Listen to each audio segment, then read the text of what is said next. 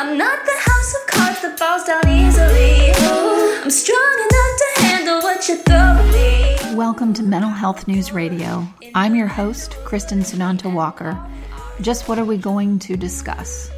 The intimacy that is mental health. Let's continue to make it as comfortable as discussing brain health or heart health. This show has been on the air for several years, and we have amazing co-hosts. And then we created a network of podcasters on mentalhealthnewsradionetwork.com, a place where every possible facet of mental well-being can be talked about openly. My show, after several hundred interviews, the format is this: intimate, deep, funny, touching, sometimes uncomfortable, but always vulnerable conversations with interesting people.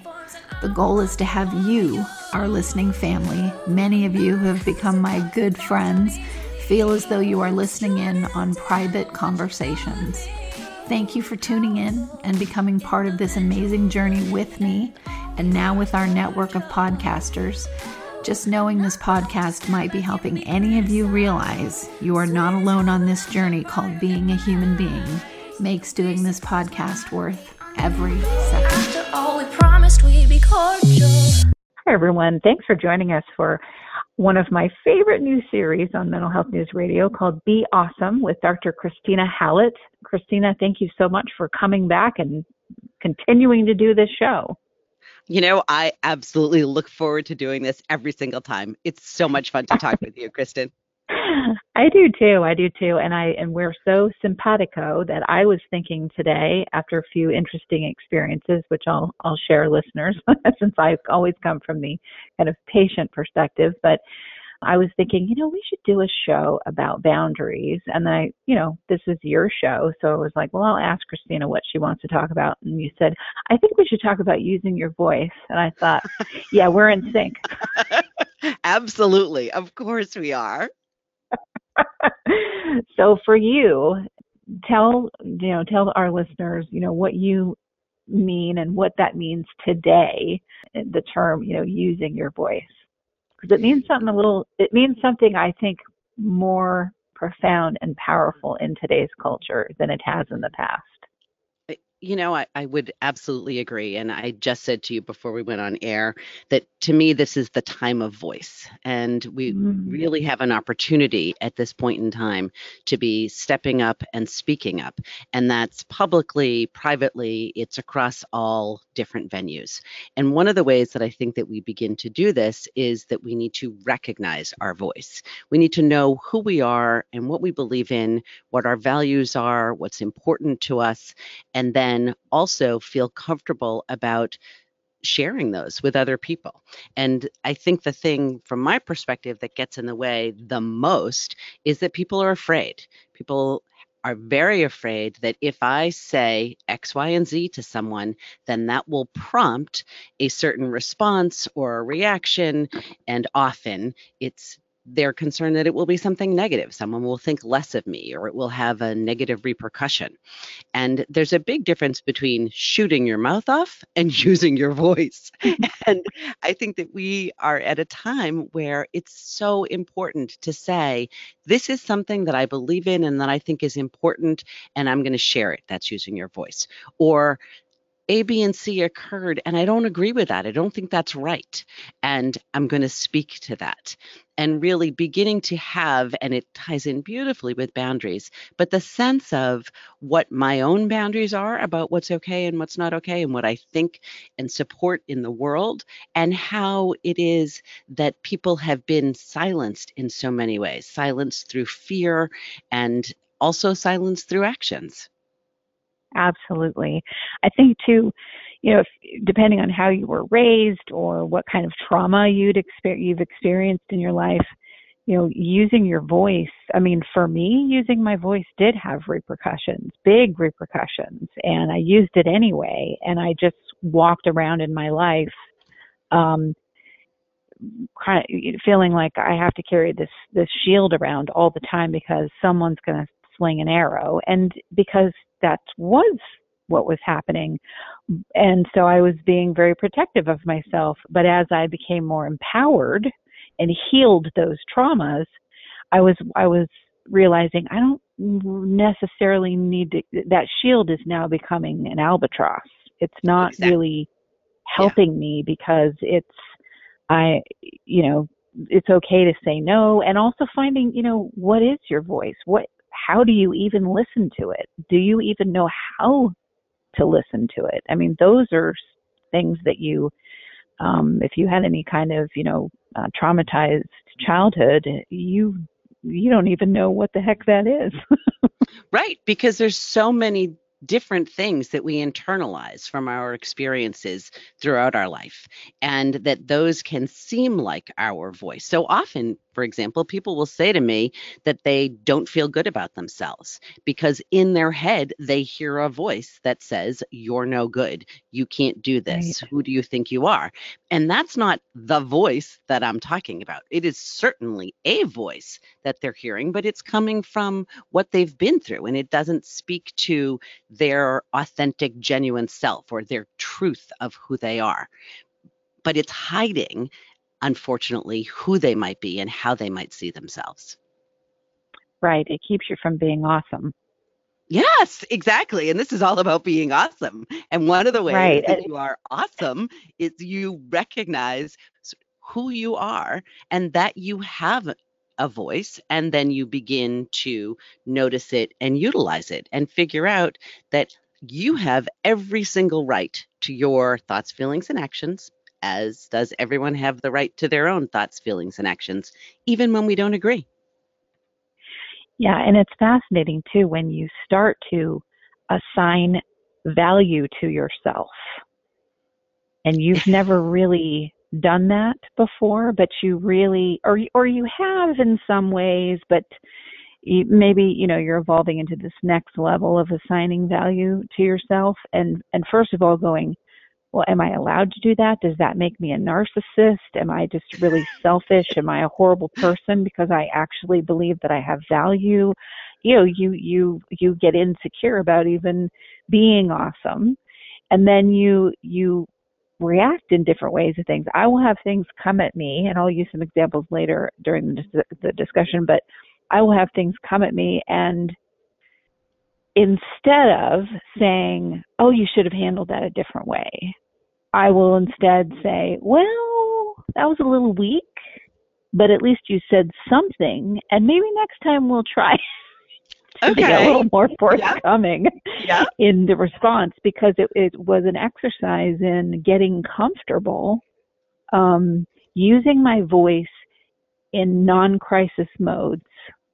Like, we can get real good about, like, I will stand up on a mountain and yell about some injustice being done, but just regular day-to-day something that is uncomfortable, very, very difficult to use your voice. And I think what's interesting for people is understanding just because you don't use it in one way doesn't mean that you aren't, using it well in others. It's that balance of where are you off kilter.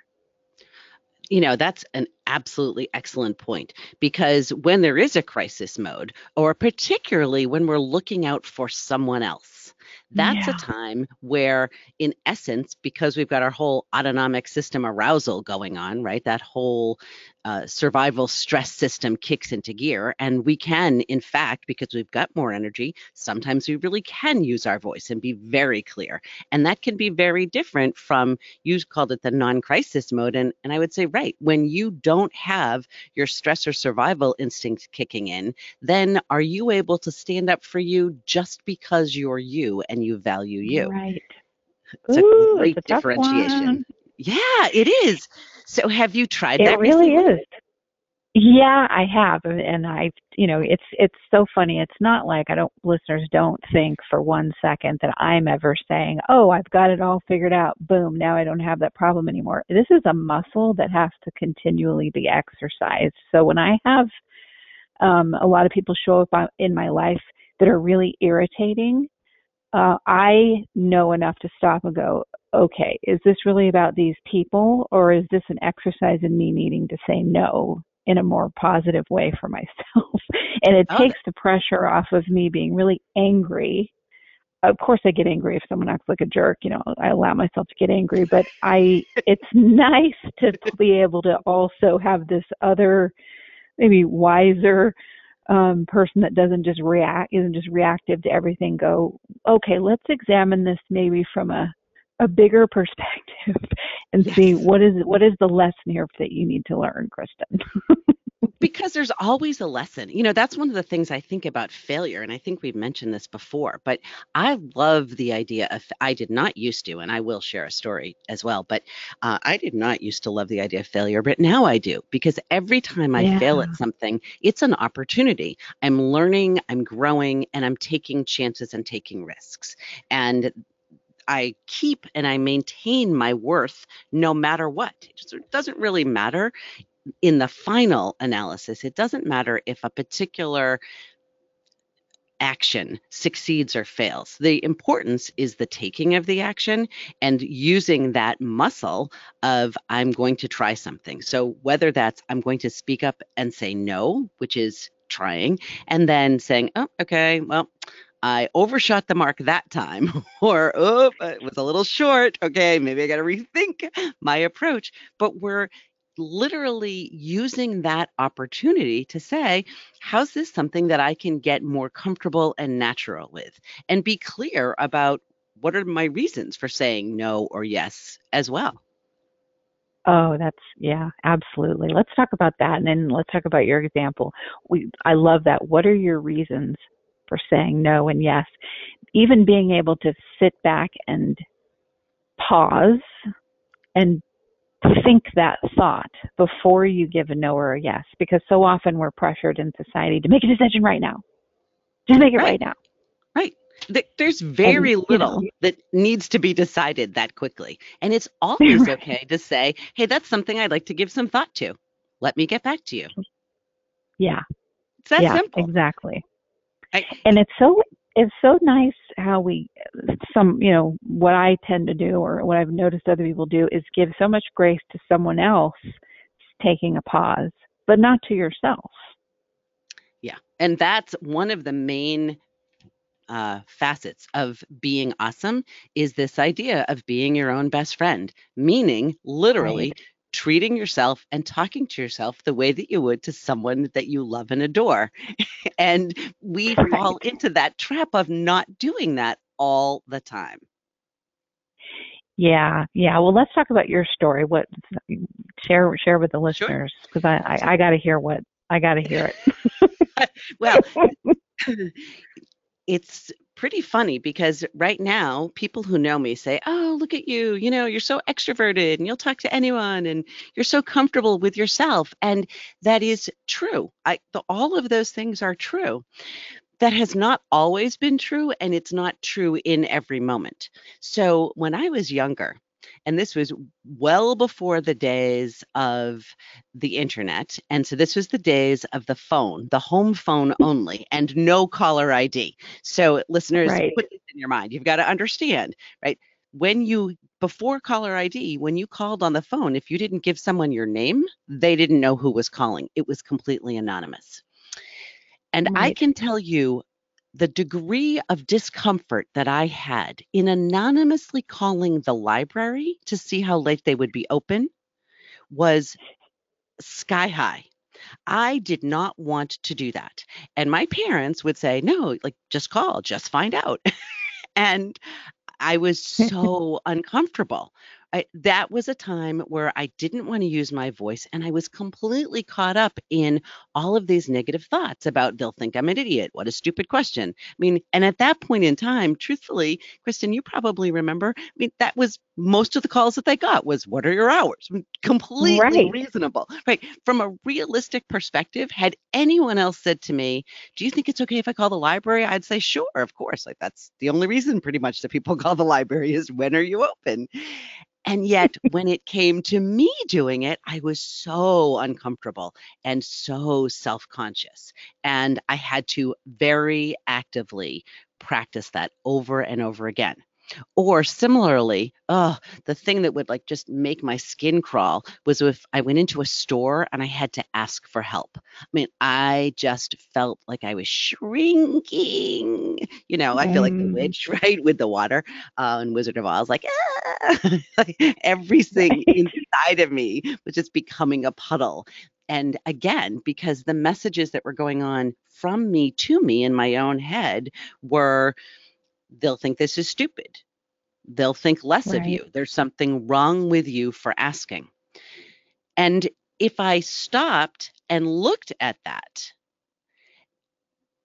for anyone else, I would have absolutely seen how erroneous my thought process was. But I didn't think about it in terms of anyone else. And even if I'd thought about it for someone else, I completely would not have, I would have just felt like it was different when it was me. And I've been thinking a lot and talking a lot with people recently about imposter syndrome. And to me, this finding your voice and imposter syndrome go hand in hand. And whether it's my example from as a teenager or someone as an adult now being afraid to own their strengths and truly be awesome, it's all wound up in the same thing of doubting our own legitimacy, doubting our right to be who we are and to be clear and open about who we are in whatever way that is.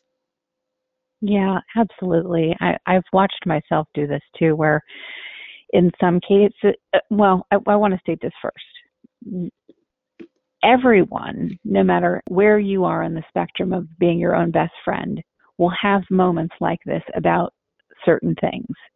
You don't just suddenly wake up and are free of all of your insecurities. I mean, I was watching, YouTube, and I saw something with Bill Hader won an Emmy he's a great comedian. He won an Emmy for a show that he's written with Henry Winkler, and Henry Winkler finally got an Emmy after 43 years. He never got one when he was the Fonz on Happy Days. And I love watching those kinds of moments because you see such humanity come out. And it was so interesting because here Bill Hader has won an Emmy for the writing and the acting and so on for the show. And Henry Winkler finally has won. And Bill says, listen, and he looks right at the camera, don't think that tomorrow we're not going to wake up and look at each other and go, what do we do with season 2? We don't know what we're doing. Is anyone going to watch this? And they just won an Emmy. But I think what happens is you put people on these pedestals of perfection because of their Emmy or their Academy Award or their letters after their name or because they gave a TED Talk. And you forget that that's a person and they have rampant insecurities right along with getting up and doing whatever it is, they do that you would say, I could never get up and do that TED Talk.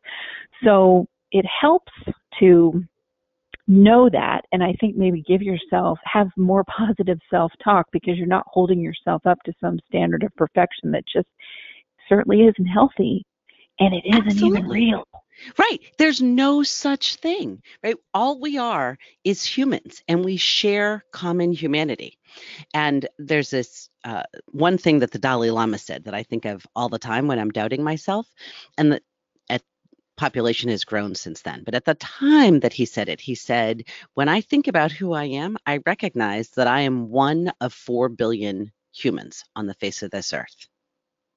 Mm-hmm.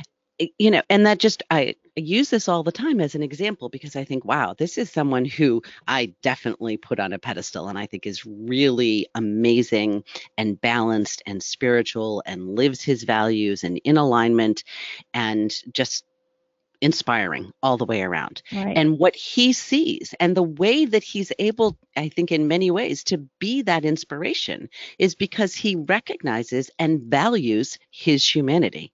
So he doesn't have an expectation of himself of perfection. And that's where I think we just so far go off the road because we think that other people are at that place. And then we think it should apply to us. And both of those are incorrect because there's no way. There is no perfect human being. There isn't. And what it means to be human is to struggle with these same emotions, with these same commonalities. That's part of what joins us all together. And being willing to recognize and own our vulnerability and then share some of that and say, the standard is not that I'm going to be some pretend person, but the standard is that I'm going to be me and let myself be whoever me actually is. Absolutely. Oh, okay. I would clap, but I don't want to have anyone have to turn the sound down. Yes, and I think it's fascinating too when you can catch yourself in these moments and you can be a really good friend to yourself through a moment of you not necessarily doing it the way that you'd like. I'll give an example, so I'm not talking about some amorphous subject here. So as an example, I've noticed lately that I really just want to talk to who I want to talk to on my podcast. I don't just interview anybody anymore, and there's nothing egotistical about that. It's just I've done over 1,000 interviews. I've spoken to people with a lot of letters after their name, and I've spoken to people that have no letters after their name, and I've learned learned a lot. And so I put my 10,000 hours in, as some people like to use that reference. But right. Exactly. So, and now it's like, well, this is something that I pay for with my fund and my own funding, my hard work, all that. And I turned a corner somewhere this year where I went, I want to design what I want to do with this because I don't have to interview anyone anymore. And that's great. That's good. That was a step. Yeah, but then the next step was the minute you make a declaration like that, the universe fetches you all kinds of examples to test. Exactly. Right. Are you so sure about this? Yeah. I had a couple of people in a row that came on and I stopped at interviews. And the first time I was very polite. But the first time I said, well, the weather's bad. And this is me, misempowered, straight shooter. And I could not tell the person, you're not credible, or what you're saying isn't credible. Not you're not credible. What you're saying isn't credible enough for our show. I just couldn't do it. And instead of beating myself up for what I couldn't do, I went, well, that's interesting. That kind of came out of nowhere with all the empowered stuff you do that you couldn't do that. Next time, let's try and do it differently. And then there was a next time. And in the midst of 10 minutes of the show, I said, I asked some very pointed questions very nicely. And then I said, you know what? This just isn't going to work. It's not right for our platform. And I did it, from a much more authentic place, which good for you is better, but I was very polite and so on. And this person's upset with me and, not wrote me a not too nice email after, and that's fine.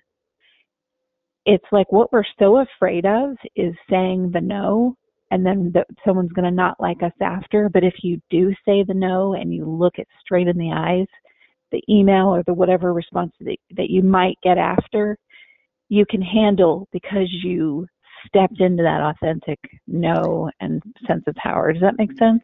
Yeah, completely. So this is the image I'm clapping for you right now. Good for you, because that was fantastic. Right? The image that I have is that we're trying to do something. It doesn't matter what it is. Let's say we're trying to brush our teeth. So brushing your teeth with 2 feet on the ground, no problem. Brushing your teeth while standing on one leg, it's a lot more challenging. And so when we're not standing in our authenticity, when we're not saying that no, it's like doing something standing on one leg. It's a lot harder. Mm-hmm. We are a lot more likely to tip over, to stumble, and to get a bruise on the way down. Now, that doesn't mean that we don't ever falter or fall, even when we're standing on our own 2 feet. But when that email comes back, or when the person looks at us and says, well, that's not okay that you did that, I'm mad. It's much easier to literally stand our ground in our own self-like and say, I understand that. And that makes perfect sense, because everyone truly they're allowed to have their feelings. So they didn't like it. That's totally okay.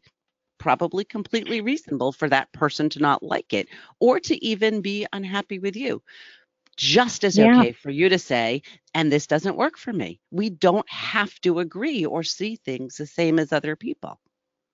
it's extremely empowering. Yeah.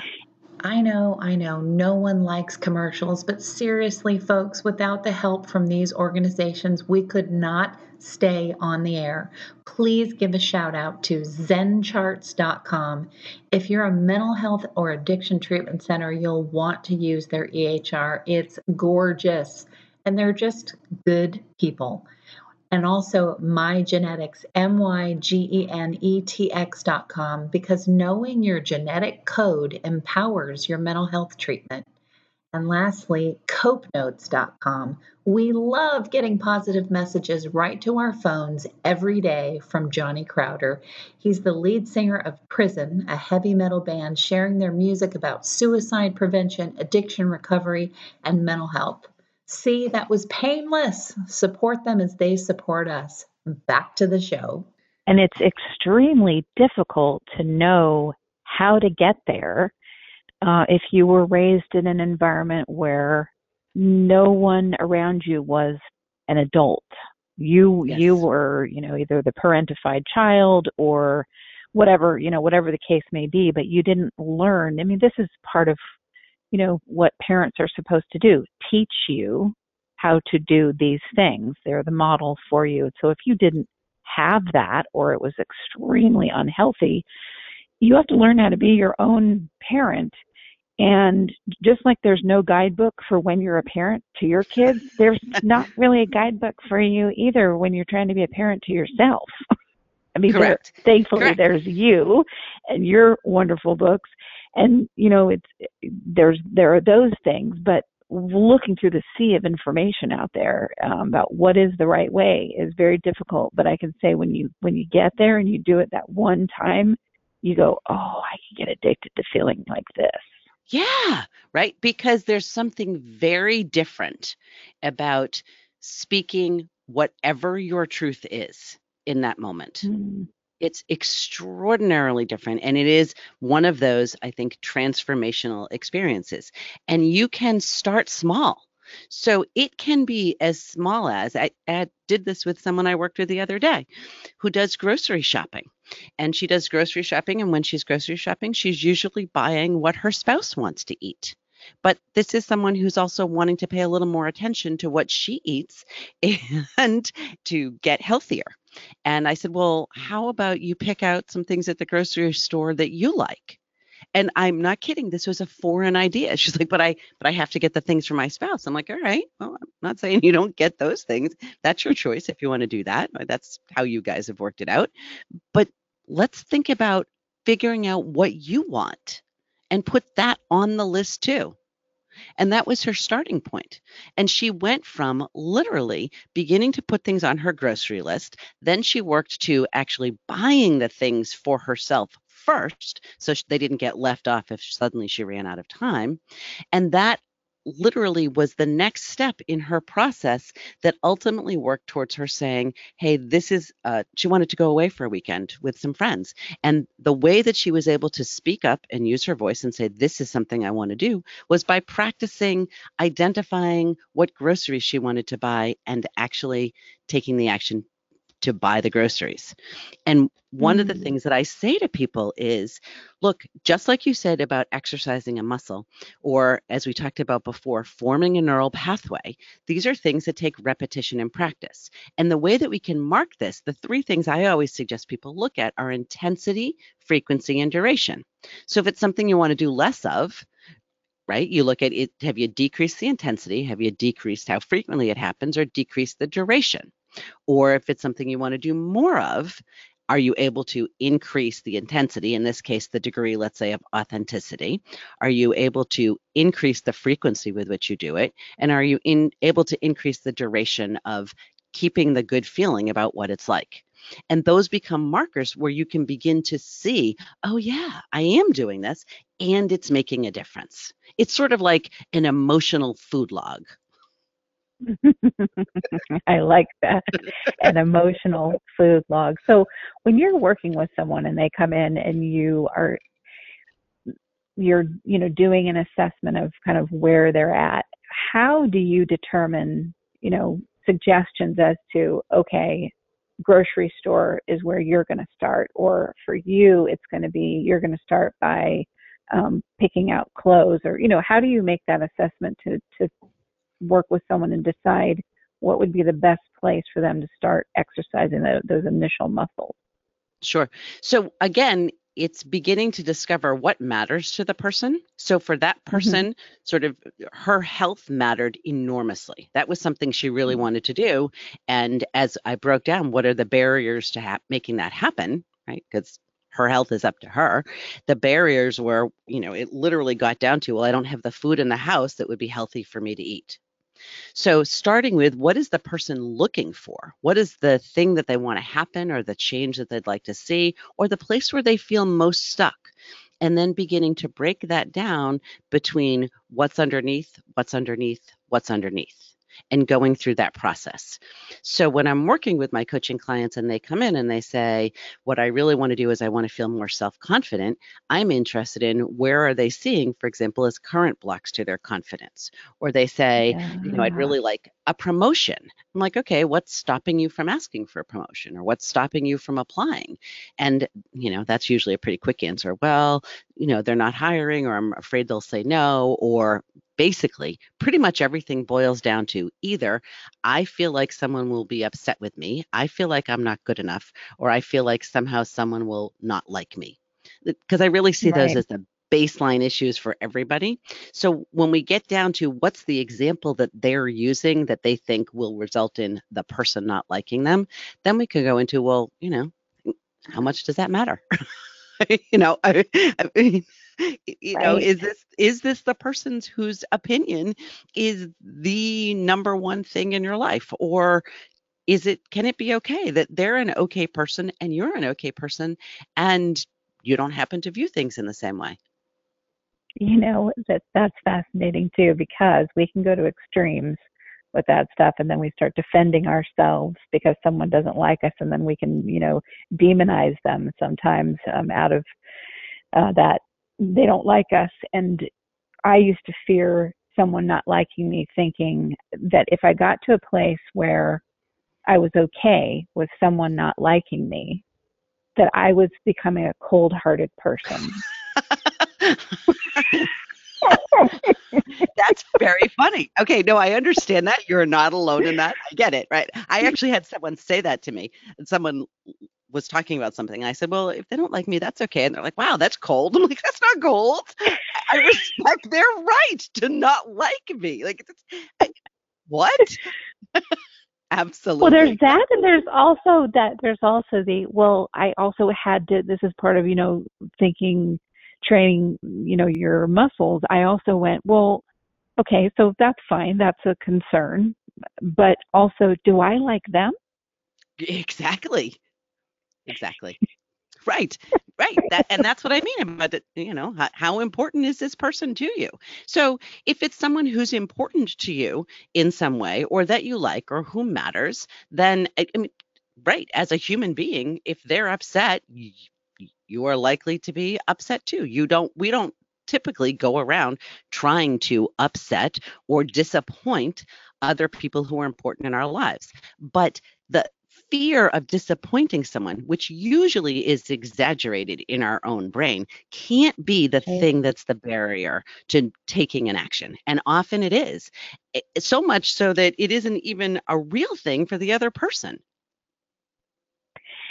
Yeah, I even got to a point where, very true, where I disengaged from working with someone that I just didn't like. I didn't like the way that they gave non-answers for everything. Everything was, double-sided tape. And, I don't like that. I don't want to work with that. And I'm not going to, put any energy towards that. But there were other people that were going to be affected by this decision of my not working with them. And that's where the cold-hearted piece came out, because I thought, yeah, but then I'm going to disappoint these other people. And, and if I don't, and I kept hearing a voice in my head say, so? Yeah. Like, you don't even really know these people. And they, if they're upset with you or some story is made up that this somehow is your fault, it's unfortunate, but in the grand scheme of things, are they really important in your life? And the answer was no, they really aren't. And so I'm also okay if they don't like me because I made the decision. And that's when I was like, I think you're on the way to being quite a bit cured. Yay, that's fantastic. But I want to go back to what you said before, because it's always there for all of us. But hopefully what we've done is lessen the intensity, frequency, and duration, right? It's not that it will never come up, because of course it will, right? We will constantly have these thoughts. But if we can recognize them, pause, and sort of say, hey, you know what? What's another way I can think about that? Or is this really what I want my focus to be? Is this really how I want to feel right now? And recognizing some of the choices that we have in how we feel.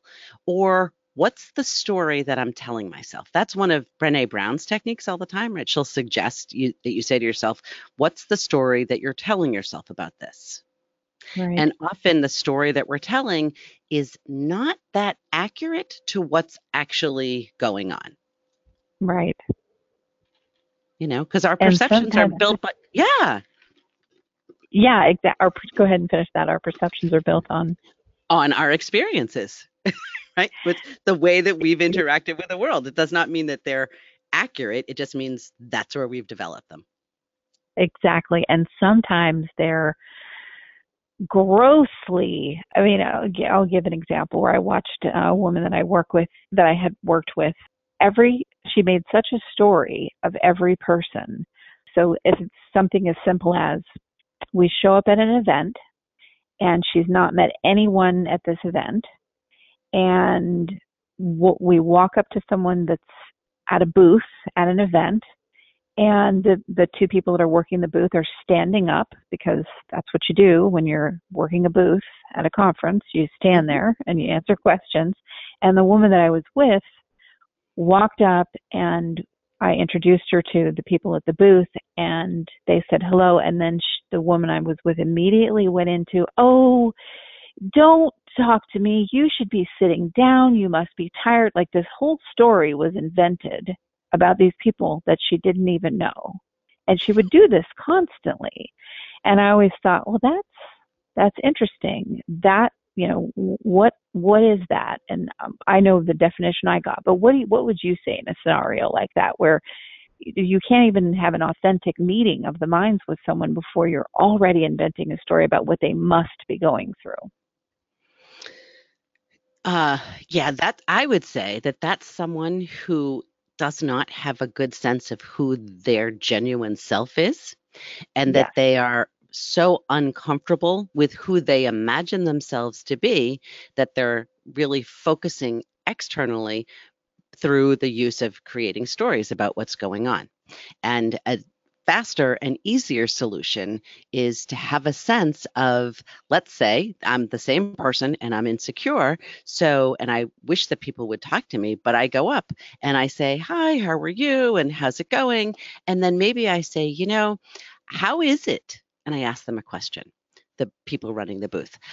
I've seen you really interacting with people. How are you able to do that? Because I often feel so insecure when it's my turn to do that. And in just asking that question, you're opening the door for the other person to be relating to you, because they have definitely felt that same vulnerability, right? So now you've got a connection. Now you're actually getting the thing that you were looking to get to begin with, instead of creating the story about what must be going on. And I'd say in cases like that, and with anybody, how close that ties to your voice and using your voice is, if you don't have a sense of, or you never work to develop your own identity, your whole life is spent maybe creating an identity out of whoever your partner is, or whatever. That's such a loss of. That's not someone that even can use their voice, because they don't even have an identity to know what that voice is, let alone use it. Right. And that's where I'll say, if someone's in that place, that they begin to sort of recognize that they don't answer the question, where would you like to go eat? Or what would you like for dinner? And I don't mean to constantly focus on food, but it's a pretty neutral place to start. Like if you Right. can't come up with an answer to that ever, then that's a clue. Hey, you're not really clear about what your own preferences are. So beginning to do some self-reflection and starting with, what are my preferences? It can be, what foods do I like? What clothes do I like? What activities do I like? But as you begin to build your own preferences and putting aside separate what anyone else thinks, you could almost play the game of like, hey, if I had $1 zillion and all the time in the world, what are the kinds of activities that I would like to do? So if I wasn't worried, or the other one, right? If I wasn't worried what anyone else thought, what would be something that I might enjoy doing or wearing or eating? Someplace I might enjoy going. And that begins to help you get that sense of, okay, that's me. That's what I like. And you can, if you pay attention, the person will then often notice that they'll say, whatever, I like strawberries. And then their next thought will be, oh, but my partner hates strawberries, or they give him hives. So no, forget strawberries. Right. And when you see that, when you watch that process, you think, oh, okay, on the one hand, it's very nice of you and caring to not bring in something that someone's allergic to and going to get sick on. But by the same token, Right. that doesn't mean you can't ever have strawberries. You are of value just as everyone else is. And so coming from this idea of, we are all persons of worth, all of us. So I'm not worth more than you. You're not worth more than someone else. We're all persons of worth. And if we're all persons of worth, it becomes a little easier to say, well, if we're all persons of worth and we all have a voice, then it's okay for me to use my voice, or at least to begin trying. It really is okay, but to begin practicing and trying to use my voice and to identify what those things are, which hopefully then Right. is going to lead us into those bigger issues of using our voice, right? The things that are going on in the world today, or have for a long time, where we want to use our voice even beyond our personal preferences to speak up and stand up about other things that are going on that we don't think are okay. Yeah, absolutely. And it's so interesting too, and being someone that, was around a lot of advocates, and from a very young age, it was really interesting to see people that would get up and, man, they could advocate on behalf of people who are abused as children like nobody's business. But boy, they could not advocate for themselves. And having them come to a realization later in life, because many of these people I still know, where they said, part of the reason why I was such an advocate was because I was, yes, trying to help other people, but I was also I was doing all that work to also try to help me find my voice, to help me find me, and be that parent, learning to parent yourself and be your own example of what you could be for yourself. I thought, oh, that's wonderful, because in the past, people would, one of them that was really excellent, an excellent speaker and so on, would get slammed a lot. Well, you're just working out your issues through your advocacy work. Well, that's what an awful thing to say to someone that's doing. Of course, we're all working out our issues every moment of our lives. There's nothing wrong with that. Right. The fact that you have issues does not discount or take away from the advocacy work at all. It probably means that you understand it better, but it certainly doesn't diminish the value of the advocacy work. Right, exactly. And if you're using it to try to learn how to find your voice and have your own voice, good for you. Yeah, absolutely. When I'm working with my students at my university, because they're all training to be clinical mental health counselors. And so we talk a lot about this concept, and we talk about them needing to know who they are, to value who they are, and to really take care of who they are.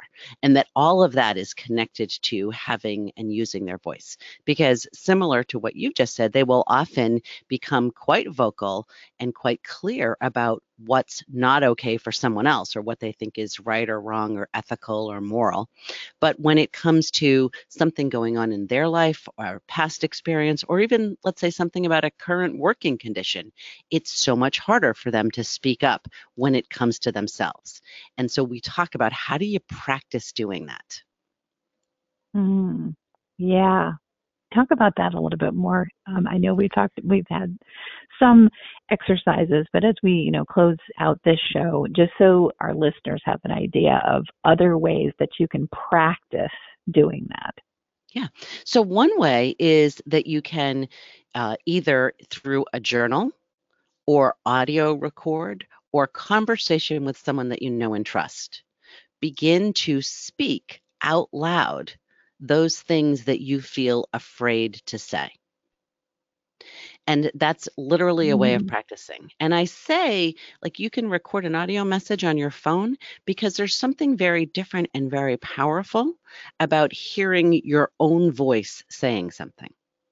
So even if it's something that you're not yet ready to disclose to someone else who's close to you, you could just say it out loud without recording it. But I like the recording option, because playing it back, and it's not about assessing the quality of your voice. Don't do that, right? It's not like, oh, look, I sound horrible. But it's literally about paying attention to what it feels like to hear your voice speak up and about something that's important.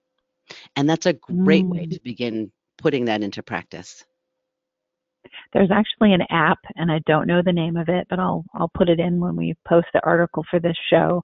It's free. It's a free app that lets you record affirmations in your own voice, and then you can stick them onto music if you want to. I just downloaded it not too long ago, but yeah, you're right. Hearing you say something in an empowered way, I've had people do that and then later go, I don't even know who that person is that said that. I mean, they sound like some rock star that can handle anything. And I'm like, yeah, well, that rock star is you. Exactly. You're the one who said that.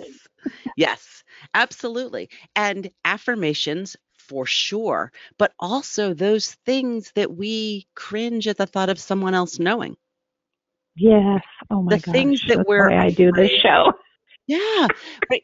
Saying out loud the things that we're afraid we're going to be judged about begin to give them a little less power. And so our internal message is, I am a person of worth.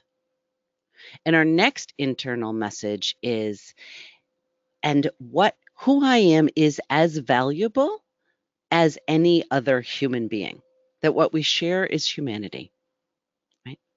And going beyond that, I'm in charge of what I think and feel and do. And so, right, how do I, and say, right, exactly, because do includes say, right? So I'm in charge of that. And I'm going to give myself the gift of beginning to practice that, of beginning to say, hey, you know what? I don't want to go out tonight. And that's where boundaries come in, right? Or saying, yeah, I'd really love to have fried chicken, whatever it is. But that also is what lets us say, hey, supervisor, I'd really like for us to be having regularly scheduled meetings. That's one of the things, this is something that comes up for my students, right? That's one of the things that's part of my learning contract. And we haven't been able to meet as consistently over the last month. Yeah. Listen, I had to do that doing volunteer work. Yeah. Well, listen, I appreciate the compliment that you think that I can handle 20 patients on a mental health ward by myself with my therapy dog. But part of the contract is that I'm supposed to have at least one staff member there with me. Right. So don't get so comfortable that you just keep leaving me alone in there, because I'm not a counselor. And it's amazing what you find when you are someone that comes across as very competent, how people will just make an assumption that they don't need to watch or pay attention as much with you because you're not the squeaky wheel. Right. Getting the grease. And that's a whole other thing that we could talk about on another show. But when you are a highly competent person, and people can forget that you have needs too, so you have to advocate for your needs. Right. And it's your responsibility to do that. It's not actually someone else's responsibility to advocate for you. That's yours. Yeah. Yep. And and you're highly competent. You need to also be highly competent at voicing your needs. Correct. And that's why. That voice. Exactly. That's why one of the things that, I've said this before, I think is so important is to own our strengths. And that when we own our strengths, we feel like we're more securely standing on those two balanced feet. It is easier to use our voice when we're clear and comfortable about who we are. And so that's part of that process. Yeah. Well, tell our listeners, and I'm so glad you're doing this series, Be Awesome, on my show, but tell our listeners where they can find out more about you. Absolutely. So they can always find me on my website, which is drkristinahallett.org, drkristinahallett.org. And they can find me on LinkedIn as Kristina Hallett, Ph.D., or on Facebook, Dr. Kristina Hallett. Fantastic. Well, thank you again, and thank you to our listeners for tuning in to another edition in our series, Be Awesome, on Mental Health News Radio. I'm passive-aggressive, but never without good intentions. I heat up and act on my emotions. Thanks so much for listening to Mental Health News Radio. Our podcast can be found on iTunes, Stitcher, and hundreds of other podcast apps, or you can visit our website at mentalhealthnewsradio.com. If you have a question or would like to be a guest, become a podcaster on our network, or join the amazing organizations that help keep us on the air, please email us at info@mhnrnetwork.com. Get ready for that special goodbye from our resident therapy dog, Miles, and a special thanks to Emily Sohn for letting us use her incredible song, Cordial, for our podcast music. Listen to the full song on SoundCloud at emily.sonne. Don't be surprised when I don't hate on you. After all